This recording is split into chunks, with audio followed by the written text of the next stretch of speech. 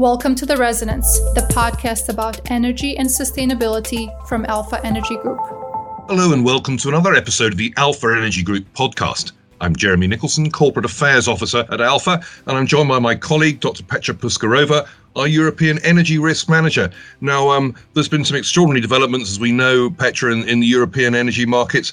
But one of the big questions we've all been worrying about is when Nord Stream 2 is finally going to start flowing. Has there been any news on that recently? We've heard some remarks, I think, from President Putin. What's the situation there currently?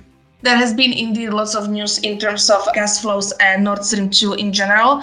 I'm sure that our audience will be interested to hear that the first string of Nord Stream 2 has been filled with technical gas, and based on the current level of the pressure, it would be available and able to send the gas to Europe as soon as, of course, the documentation and the certification has been granted. Of course, this would usually bring lots of bearish sentiment, but at the same time, yesterday, the transit auction via Ukraine didn't really surprise, and Russia didn't book any extra transit capacity via this country, although this was not really expected.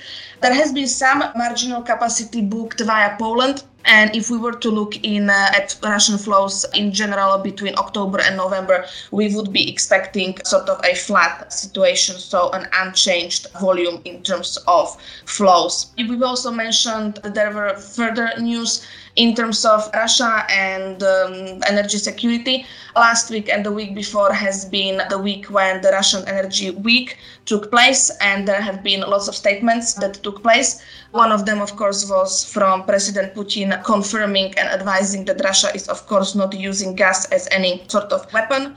He underlined the need for Europe to ask for extra gas capacity if needed. This statement has actually been underlined later on by Gazprom and also by Gazprom's rival Novatek, confirming that Europe has actually not asked for extra capacity to the date. At the same time, Novatek actually underlined the need for longer-term contracts that they would be looking to settle with Europe, as they currently are doing with their Asian partners in the Asian market. I think that's a really important point because, when the European gas markets were liberalising, there was a lot of move away from long-term oil-indexed contracts in order to get the market more open and more spot liquidity and so on. And that was probably a very good thing. But one wonders if it hasn't gone a little bit too far. And when we see the sort of prices that are being paid for gas in Asia at the moment, one has to understand that those are sort of spot cargo prices. A lot of consumers are getting some of their gas, or suppliers getting some of their gas on long-term contracts, aren't they? And you would have thought a healthy market would probably have a mixture of short and long-term contracting, wouldn't it? Exactly. I will just use a very quick example. One of the articles or news that struck the news over the past few days, Serbia actually currently 90% of their imports come from Russia via the southern pipelines. Currently, they are paying $270 per 1,000 cubic meters of gas versus the current price of nearly $1,000 per 1,000 cubic meters. And that's the result of the longer terms contract. Well, perhaps an important message there for Europe about getting the balance right. We think of security of supply. Producers like Russia think of security of demand. And if they're going to make hugely expensive investments in infrastructure and in the operations to get the gas to market, they're going to have to know that there's a secure source of demand at the other end. But Russia, of course, not the only potential source of gas, or certainly even of pipeline gas to Europe. What's happening elsewhere? I gather there's some developments from North African supplies into Spain. Is that right? It is, and it's potentially even a little bit more alarming, given that there is no alternative for Spain, as there is no new pipeline, basically just awaiting the certification. The situation between Spain and suppliers from North Africa is going to get tighter at the end of this month. There has been some tensions between Algeria and Morocco, and as a result of these tensions, one of the pipelines will be shut at the end of this month. There are currently two pipelines. One, it's called Maghreb, that runs from Algeria through Morocco into Spain and terminates in Tarifa. And then there is a second one called Medgaz that goes from Algeria straight into Spain and terminates in Almeria. Both of these pipelines accounts for around 8 BCM of gas. So the first 8 BCM will be turned off at the end of this month, and it's unsure when and if it's going to be turned back. Algeria has confirmed that they will be able to ramp up the capacity on the Medgas one to 10 BCM, but there is still around 6 BCM of gas missing. Of course, we know that Spain is one of the biggest LNG importers in Europe, but due to the continuous increase in the demand and tightness in LNG market, they might fall to be able to remain competitive in the market versus the Asian buyers. Well, that's obviously another aspect of the market for us to watch and keep an eye on. I hope there are some positive developments there soon. And of course, the gas tightness is not identical across the whole of Europe, is it? Some countries have more risks there, more gas in storage or less, and more or less choice in terms of where the gas is coming from, don't they? Yes, and the diversity is actually now nicely showing on the price curve. If we look at electricity curve, and if we were talking together since early this year, we were always saying first half of the year that the main driver was carbon, and we could actually see most of the power contracts in Europe rising sharply, maybe with the exception of Spain that has been reluctant to the carbon moves until maybe May or June. But there has been a significant or very interesting development, which we can show in the comparison between Polish and German power curve, especially for next year. If we were to look at prices, we could see that from July on, so basically from when information or the tighter gas situation in Europe really started kicking in, we will see that the German power curve, that it's more gas correlated, was increasing way more sharply than the Polish power curve. We know that the generation in Poland is still nearly 80% coal, so really carbon sensitive, but way less gas sensitive. It's only 10% of gas generation in Poland that is used for power.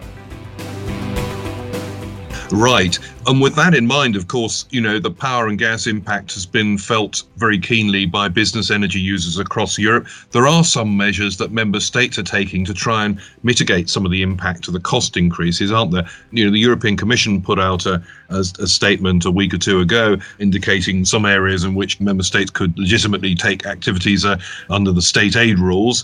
But Germany and others are looking, aren't they, to see what can be done to mitigate the impact of rising energy prices. Is there anything sort of notable examples we might look at there? It's a bit of a mixed bag. So most of the countries have decided to cut some of the taxes. This would be more or less the same in the majority of the European countries.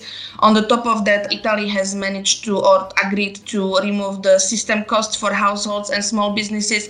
And we know that, for example, Germany has decided to cut down the power surcharge levies in more detail, the EEG, which represents a very big proportion of the bill for households, but also for businesses. Overall, if we were to look, we do see measures taken, but mostly for households and small businesses. Major industrials have not seen a lot of support yet, and we are seeing lots of industrials, especially from the steel and fertilizer area, to deciding to shut down the production temporarily to avoid paying these high prices.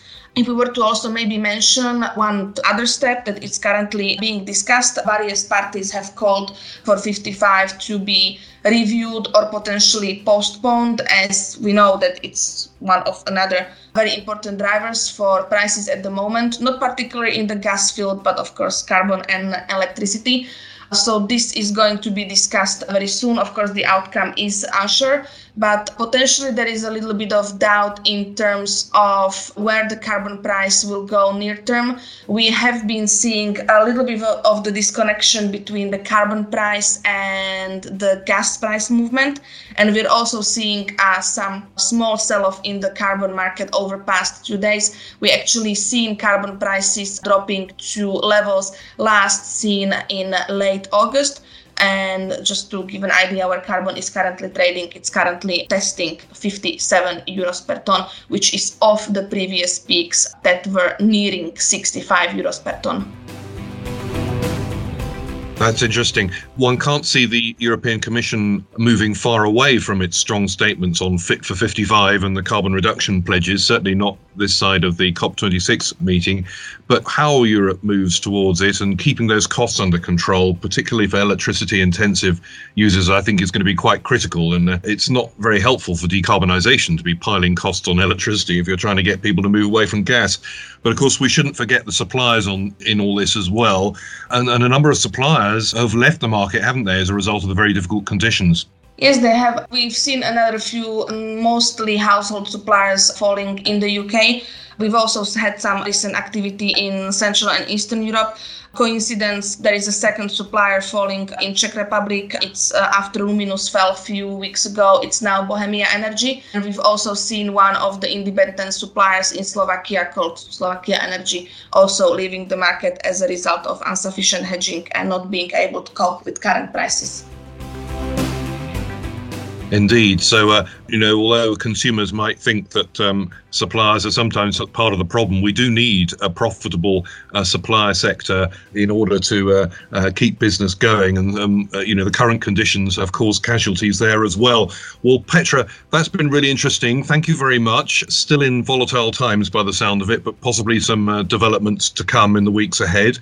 I hope you found that interesting too. Do have a look out for our website, alphaenergygroup.com/UK, and have a look at our reports there. And we hope you're able to join us again for a podcast very soon.